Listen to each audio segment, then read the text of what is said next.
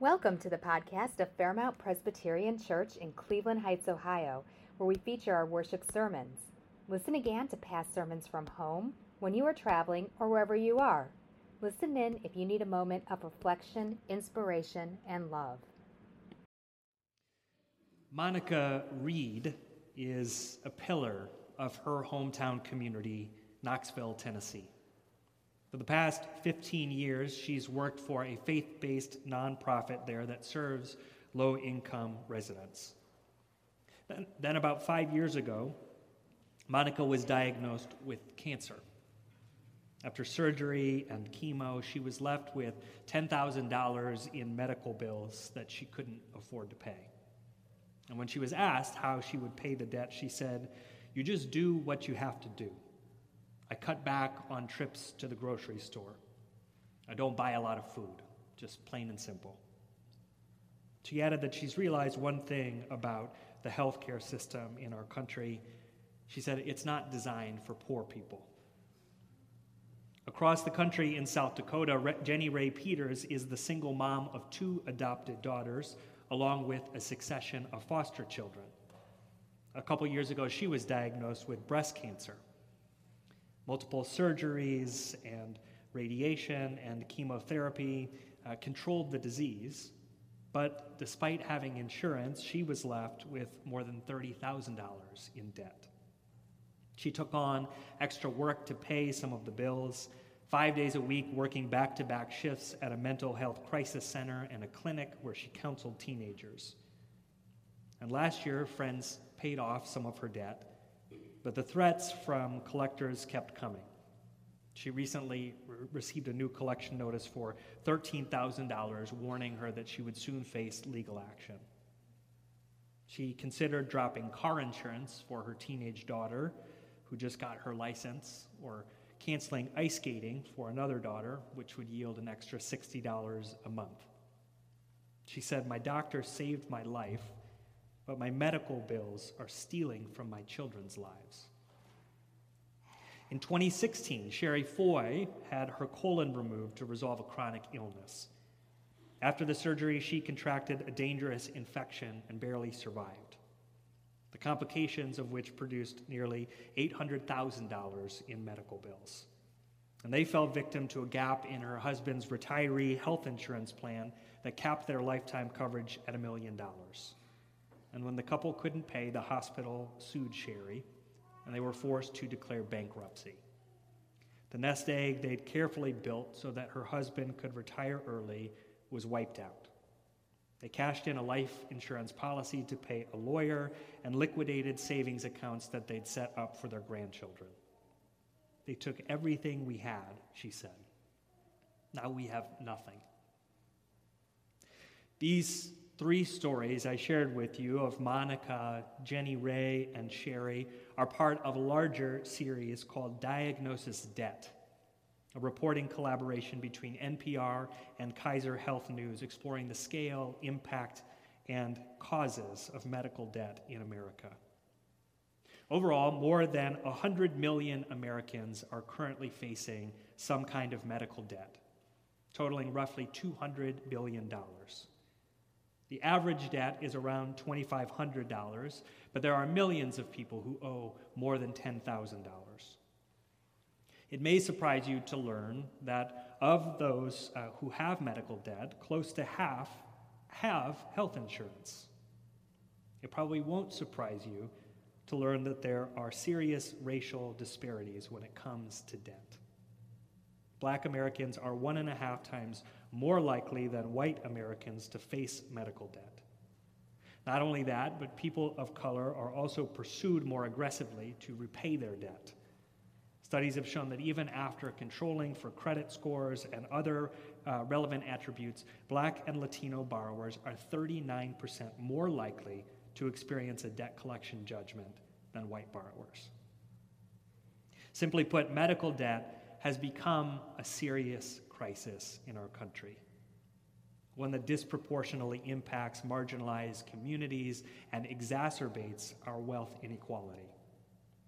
And the verses that Pastor Lindsay read this morning from Leviticus 25 reveal that the ancient Israelites also viewed debt as a societal crisis in need of a solution.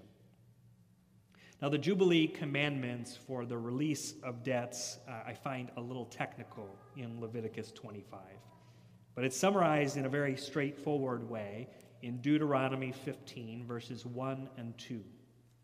It says, "Every 7th year, you must cancel all debts. This is how the cancellation is to be handled. Creditors will forgive the loans of their fellow Israelites. They won't demand repayment from their neighbors or their relatives because the year of the Lord's debt cancellation has been announced." Can you imagine? Can you imagine how Monica or Jenny Ray or Sherry might have felt if instead of declaring bankruptcy or being threatened by legal action, they were told, pay down what you can for the next 7 years, and then the remainder of your debt will be forgiven. Now, living in a 21st century capitalist society, this sort of debt forgiveness policy may sound a little pie in the sky. It may even sound a little economically reckless. Indeed, we have put great faith in the power of the market. Adam Smith, the illustrious 18th century economist who's often referred to as the father of capitalism, even had a name for it. He called it the invisible hand of the market. Smith wrote that the invisible hand of the market would protect the public interest in a free market economy, essentially ensuring that everyone would have enough. And yet here we are, one of the wealthiest nations in the world with 140 million poor and low-income people. 100 million of us facing medical debt. I cannot believe that this is what God intends for creation. In fact, the affirmation of faith that we'll read in a few moments from the Confession of 1967 declares that enslaving poverty in a world of abundance is an intolerable violation of God's good creation.